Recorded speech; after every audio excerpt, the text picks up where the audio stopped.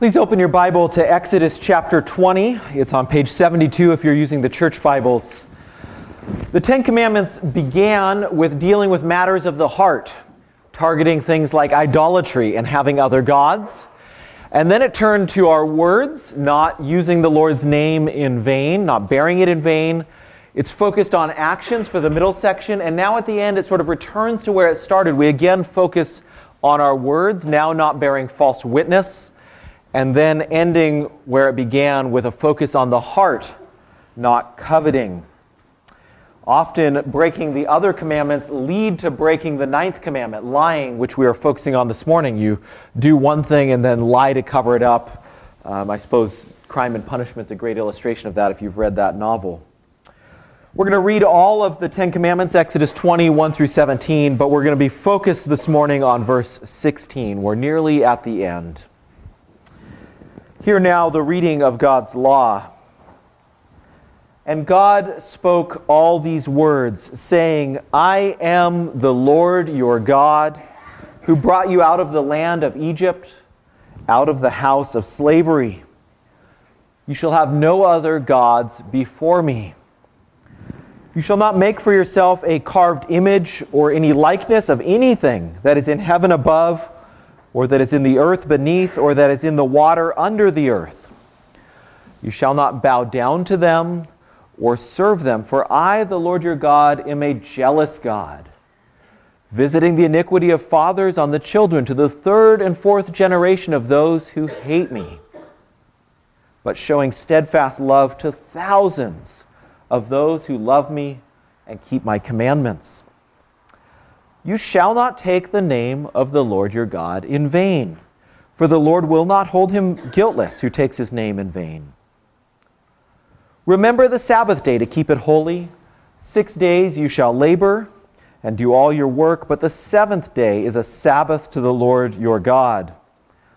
On it you shall not do any work, you or your son or your daughter, your male servant or your female servant, or your livestock, or the sojourner who is within your gates. For in 6 days the Lord made heaven and earth, the sea and all that is in them, and rested on the seventh day.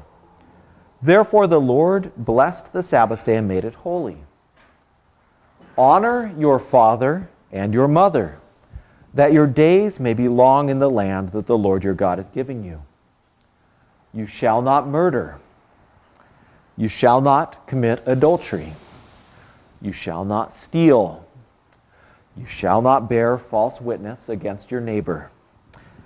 You shall not covet your neighbor's house. You shall not covet your neighbor's wife, or his male servant, or his female servant, or his ox, or his donkey, or anything that is your neighbor's. This is God's word. Thank you, God. This reflect on three truths. The first is that God is the truth. The second is that God, the judge of all the earth, does what is just. And the third is that we are called to bear true witness to our neighbors. First, we begin by focusing on God's own character. God is the truth. God is the truth. Calvin comments on this command. He begins by noting that the command is rooted and grounded in God's own character. Since God, who is truth, abhors a lie, we must practice the truth without deceit toward one another. That about sums it up. God is the truth, and therefore we must practice the truth without deceit. Let's unpack that logic a little bit. The Westminster Larger Catechism in question 7, it describes all the various attributes of God, and it concludes that list of attributes by saying God is abundant in goodness and truth. That is to say, truth is one of God's attributes. It's one of his characteristics. It's something that describes God's fundamental nature. The words God speaks are true, but God himself is also true. We see this in Scripture. In John 17, Jesus has this prayer for his disciples. It's a whole chapter long, right before his arrest at the Last Supper. And he begins that prayer like this. He prays to God, "This is eternal life, that they know you, the only true God, and Jesus Christ, whom you have sent." That's kind of the key verse for this point, John 17:3. God is the only true God. God is true. There's a reality to him that other so-called gods don't possess. There's a truth to him. God is ultimate, self-existent, eternally consistent. That's the point God made to Moses at the burning bush. Remember when Moses asked for God's personal name, God responds, "I am who I am." Or the words can just as easily mean, "I will be who I will be." On the one hand, he's saying, you can't categorize me with a sort of scientific genus and species taxonomy.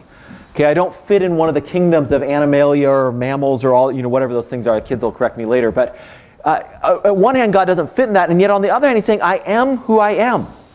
I'm consistent. I'm faithful over time. I am true. God is the absolute, ultimate, highest, eternal sense. And what God says is also true. So Jesus, a little later in his prayer in John 17, asks his Father, "Sanctify them in truth. Your word is truth."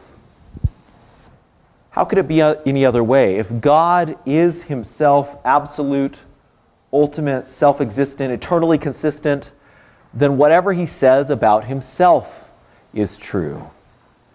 And if God is the creator of all things, who sustains all things, whatever he says about the world is by definition true, because the world is the way it is, because he said it should be that way.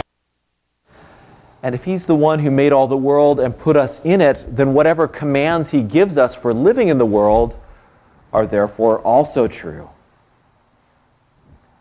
We can see this point from the flip side, that God is the truth, by considering God's relationship to lies. In Titus 1:2, Paul says, "We have the hope of eternal life, which God, who never lies, promised before the ages began." In fact, in Hebrews 6, we read, "It is impossible for God to lie," because God is the truth. And so we see this attitude reflected in the way God thinks about, or this truth reflected in God's attitude towards our lies. Proverbs 6 says, "There's 6 things the Lord hates, 7 that are an abomination to him: haughty eyes, a lying tongue, and hands that shed innocent blood, a heart that devises wicked plans, feet that make haste to run to evil, a false witness who breathes out lies, and one who sows discord among his brothers." It says lies in God's sight are just like violence. One is an assault on someone else physically, another is an assault on the truth itself. Proverbs 12, "Lying lips are an abomination to the Lord." Psalm 5:6, "You destroy those who speak lies. O Lord, you abhor the bloodthirsty and deceitful man." God hates lying, and for the strongest possible reason, because it's contrary to his very nature. And so, therefore, he hates lying. We should be committed to the truth. God is the truth, and as Jesus said in John 17, Jesus Christ comes to bear witness to that truth. At the end of that prayer, Jesus is arrested and tried in a number of courts, and when he appears before Pilate, the Roman governor, Pilate asks him, "So you are a king?" Jesus answered, "You say that I am a king. For this purpose I've come into the world, to bear witness to the truth. Everyone who is of the truth listens to my voice." And Pilate, feeling himself under pressure, responds, "What is the truth?" But here is deep irony. Pilate asks, "What is the truth?" when the truth itself, truth incarnate in the flesh, stands right before him. And so the 9th commandment actually takes us right to the heart of Advent. Jesus came into the world to bear witness to the truth. Jesus came to show us truth about God and ourselves. God is the truth, and as John says at the beginning of his gospel, grace and truth came through Jesus Christ. No one has ever seen God.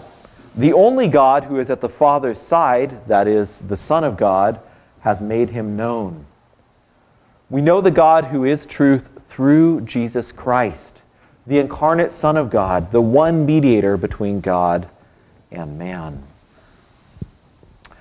So Jesus tells his disciples, I am the way, the truth, and the life. If you abide in my word, you are my disciples, and you will know the truth, and the truth will set you free. The eternal triune God, Father, Son, and Holy Spirit, is the truth. And the second person of the Trinity, the Son, was incarnate. Remaining fully God, he also became human. Why? To make a way for us to come back to God, who is the truth, and in that truth be set free and enjoy life, true life, eternal life. That's the good news of Christmas. Through Jesus, there's a way for you to know God himself, the truth. There's a way for you to be set free as you come to know the truth, as the truth of God dwells richly within you. And so in a somewhat unexpected way, Christmas is the ultimate context for making sense of the ninth command. It's the starting point for what it means to not bear false witness, to practice the truth. Let's turn then back to the ninth command. And here we see a second truth. The judge of all the earth does what is just. The judge of all the earth does what is just. I realize that's a bit of a cryptic point and a little bit longer than normal, kids, but bear with me for just a moment and I hope it will become clear. That phrase itself is actually taken from Genesis 18 when Abraham's talking to God there. You may have noticed this command is a little bit longer than the ones before it. You shall not murder, you shall not commit adultery, you shall not steal, and now it's you shall not bear false witness against your neighbor. Why doesn't it just say you shall not lie? Well, because in the first instance, bearing witness is what happens in a court context. It's saying don't give false witness against your neighbor in court. I think the command focuses on truth in the context of the court because it's where truth matters the most. It's where lies can cost lives. It's where lies can defraud and malign others. Proverbs recognizes this. Proverbs 14:25 says, a truthful witness saves lives. By implication, a lying witness destroys lives. 1 Kings 21 illustrates that point. I'm not going to tell the whole story now, but the wicked king Ahab covets his neighbor Naboth's vineyard, and so his wife Jezebel comes up with a plot to get the vineyard, and it involves bearing false witness against him in court so that he's put to death so that they can steal his vineyard. In court, truth matters the most because lying is damaging and even deadly. And it's the case in our day as well as in ancient Israel. Witnesses in court then are sworn to tell the truth, the whole truth, and nothing but the truth. You may also have noticed for the first time in the Ten Commandments, we find an explicit reference to the neighbor. Moses could have said, you shall not murder your neighbor, you shall not steal from your neighbor, those sorts of things. But here is the first time the neighbor is explicitly referenced. And that's because it's drawing attention to the impact that lying has on the larger community.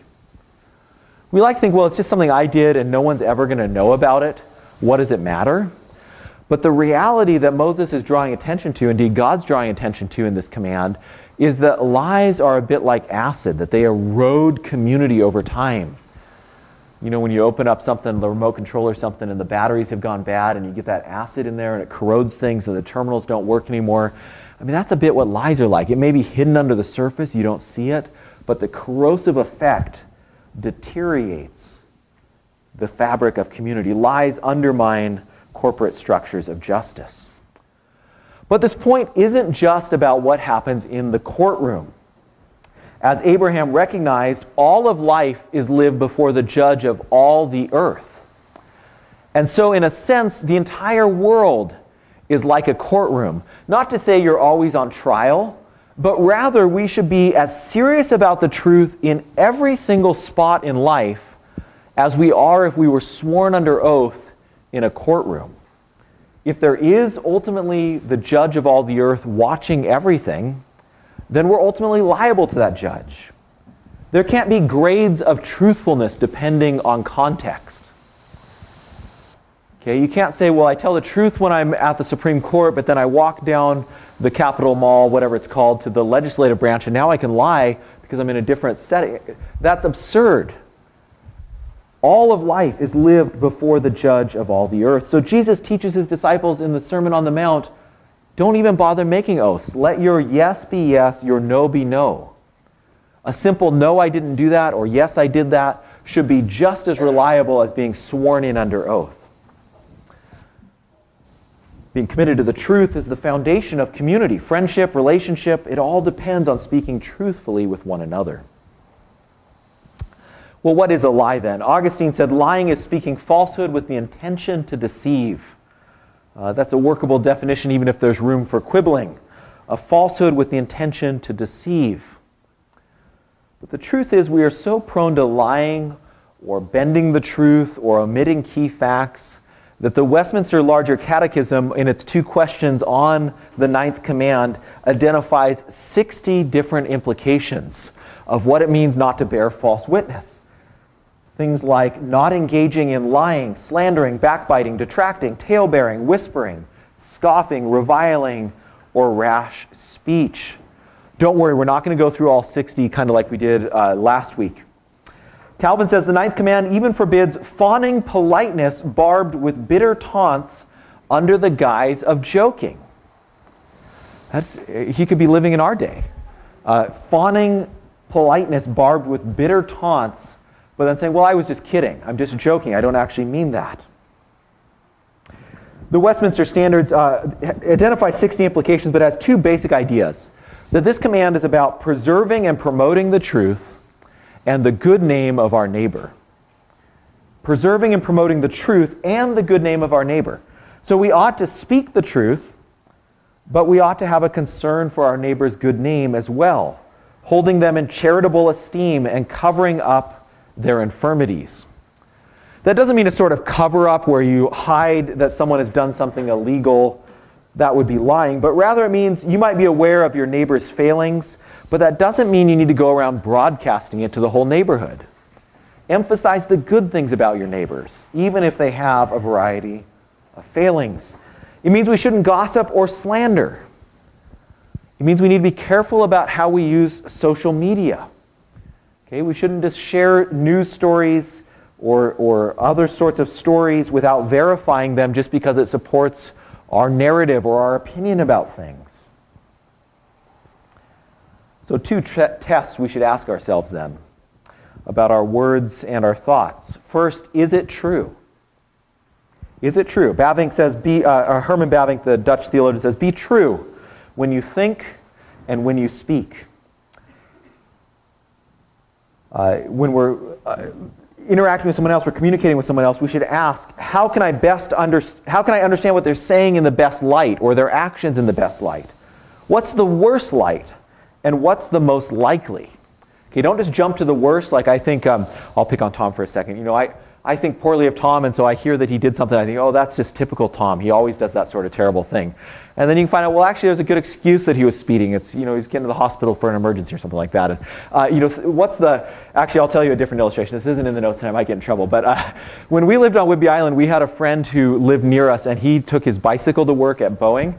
And he said, I always make up these stories about, you know, cars that are driving a little bit too fast or whatever. I think, well, maybe it's a doctor who's got to get to the emergency room. Maybe it's this or whatever it is. And so telling these stories about things. And then he said, and then I realized one of the cars is your commuter car that he would see in the morning speeding and that he was telling stories about. So we appreciated that he told himself a good story about us speeding to get to the ferry in the morning. So the first test, is it true? You know, is this plausible? Is it believable? Is it true? Do I actually believe this? If not, don't speak it, don't share it, don't think it. But second, are these words building up or tearing down? What we need to speak is true, but it also needs to be building up. Ephesians 4:29, Paul says, let no corrupting talk come out of your mouths, but only such as is good for building up, as fits that occasion, that grace may be given to those who hear. Okay, there's corrupting talk that tears down, that erodes, but then there's building up talk. So we need to ask ourselves, am I depriving my neighbor of their good name, or am I protecting their good name? An older lady who lived with my family when we were growing up used to say, everything you say must be true. That's the first test. But not everything true must be said.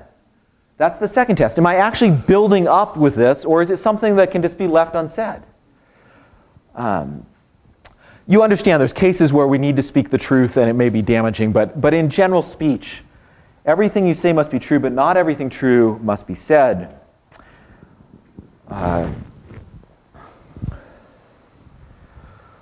of why we lie is because our disordered loves lead us to lie. We love the wrong thing, or we love things that are right, but in a wrong or disordered way. We love ourselves too highly, so oftentimes we lie to protect ourselves. We love our neighbor's things, so we lie to steal them. We love our own good name, so we lie and put others down. But Jesus says in John 8 that the truth will set you free. Part of what he's getting at there is when you not just the truth, telling the truth, but when you live in the truth, God himself, when through his Spirit, his truth lives in you, you're set free because your loves start to be ordered in the way they ought to be. Our relationships are reordered. Our loves are reshaped. If God has given us his own Son, why would we be greedy for our neighbor's car or house or whatever? We've already been given God's own Son. If you, when you were a sinner, at your most miserable, were loved by God so much that he gave his only Son, and his Son gave his life to save you, then why do you need to lie to make yourself look better? God knows what you're like at your absolute worst. When you think murderous thoughts that no one even knows you're thinking because you're so upset, God knew that, and he still loved you. And so you don't need to lie to try and make yourself look better. Being in the truth, having that truth of the gospel in you, it undoes the motives that we have so often for lying. I packed in a lot of Christmas carols, so we're running late. Question, is it ever permissible to lie? There are a few cases in the Bible where lying seems to be permitted, but it's always for the sake of a higher value, that is to say, to protect lives. So the Hebrew midwives earlier in Exodus that we looked at, they lie to protect the babies, but they're not just lying to protect their name or their reputation, something like that. So the only times it ever seems to be permitted is to protect life. And in those cases, it doesn't mean lying suddenly becomes a good thing, but rather it's a sort of permissible evil. You can catch me during coffee time if you want to chat more about that. But the third thing I want us to consider together is the positive fulfillment of this command. Okay, all the world should be like a courtroom to us in terms of we should speak as if we're under oath, that we should take our words seriously. We should be careful about the words we speak and measure them. But then God himself is the truth, and he sent his Son, Jesus Christ, who came to show us the truth, and we are called to participate in that mission. So we consider the positive fulfillment of this command is we are called to bear true witness to our neighbors. We're called to bear true witness to our neighbors. If God is the fundamental truth of reality and Jesus comes to bear witness to that truth, leaving out this key fact that the God of all things sent his Son to make a way for you to have a relationship with him, leaving out that key fact is false witness. Now, not every true thing you know needs to be said in every single situation. Okay, when you sit down on a plane and you say to your neighbor in the seat next to you, when I was 14, I had my appendix out and I'm allergic to penicillin, and I get migraines periodically. That's oversharing. You don't have to share those truths with your neighbor. But if you're in the doctor's office and the doctor's getting your medical information and you don't tell them about getting your appendix out, your allergy to penicillin, your regular migraines, you're omitting key facts that are relevant to that situation. And kind of in a similar way, we need to be conscientious of the context that we're in. But to put it simply, we bear witness by our words and lives, and therefore Christians lie to the world when either our words or our lives give the impression that there is no judge of all the earth who does what is just, and therefore we bear false witness. When we bracket God out, we put him on the side when we're negotiating business contacts, or when we're out on a date, or when we're taking tests for the students. When we say, yeah, God's basically irrelevant in this context, I can cheat because that's just how you do school, that sort of thing. When you bracket God out, you're bearing false witness. But bearing true witness is speaking the truth. We herald good news to others. That's what Isaiah 40 calls us to speak words of comfort. The Greek word for witness is the word, we get our English word martyr from the Greek word for witness. The fundamental idea of a martyr is not martyrdom, dying, but rather it's living as a faithful witness, even to the extreme, even if it means being a faithful witness to the point of death. Bearing true witness to our neighbors then means sharing the good news with them. As the context, it's appropriate in that context. It means talking Jesus to our neighbors. It doesn't need to be forced or awkward, okay? It's not like talking about your appendix surgery to the neighbor on the flight. But if this is the fundamental truth of our life, that we have a way to know God and that has changed who we are, that should come up in our conversations. Talking Jesus doesn't need to be complicated or intimidating. The gospel message, the good news about Jesus, needs to answer three basic questions. Who is Jesus? What did Jesus do? And how does Jesus call us to respond? Who is Jesus? What did Jesus do? How does he call us to respond? Of course, those questions have a multifaceted answer and different contexts, different conversations, different aspects that will be emphasized. But we've actually already answered all three of those questions this morning. Who is Jesus? He's the true Word of the true God, the second person of the Trinity, who became a human through the incarnation, is now fully God, fully man, the one mediator between God and man. What did Jesus do? He came to show us the ultimate truth, to show a world filled with lies and the truth about all things, God himself, and to make a way for us to enjoy life forever in that truth. And how does God call us to respond? Well, we read it earlier in the service. If you abide in my word, you are truly my disciples, and you will know the truth, and the truth will set you free. We are to live a life that is shaped by the truth that Jesus comes to show us, to abide in his words, to know the truth and live in the freedom that it brings. You shall not bear false witness, but we need to set this in the larger context, that God himself is the truth and hates lying. Jesus says, I am the truth. And so if you are a follower of Christ, if you say I'm a friend of God, you too must be absolutely committed to the truth. And that doesn't just mean avoiding lying, although certainly it does mean that, but it means we need to be willing witnesses to the truth of things by our lives, by our words. Let's pray.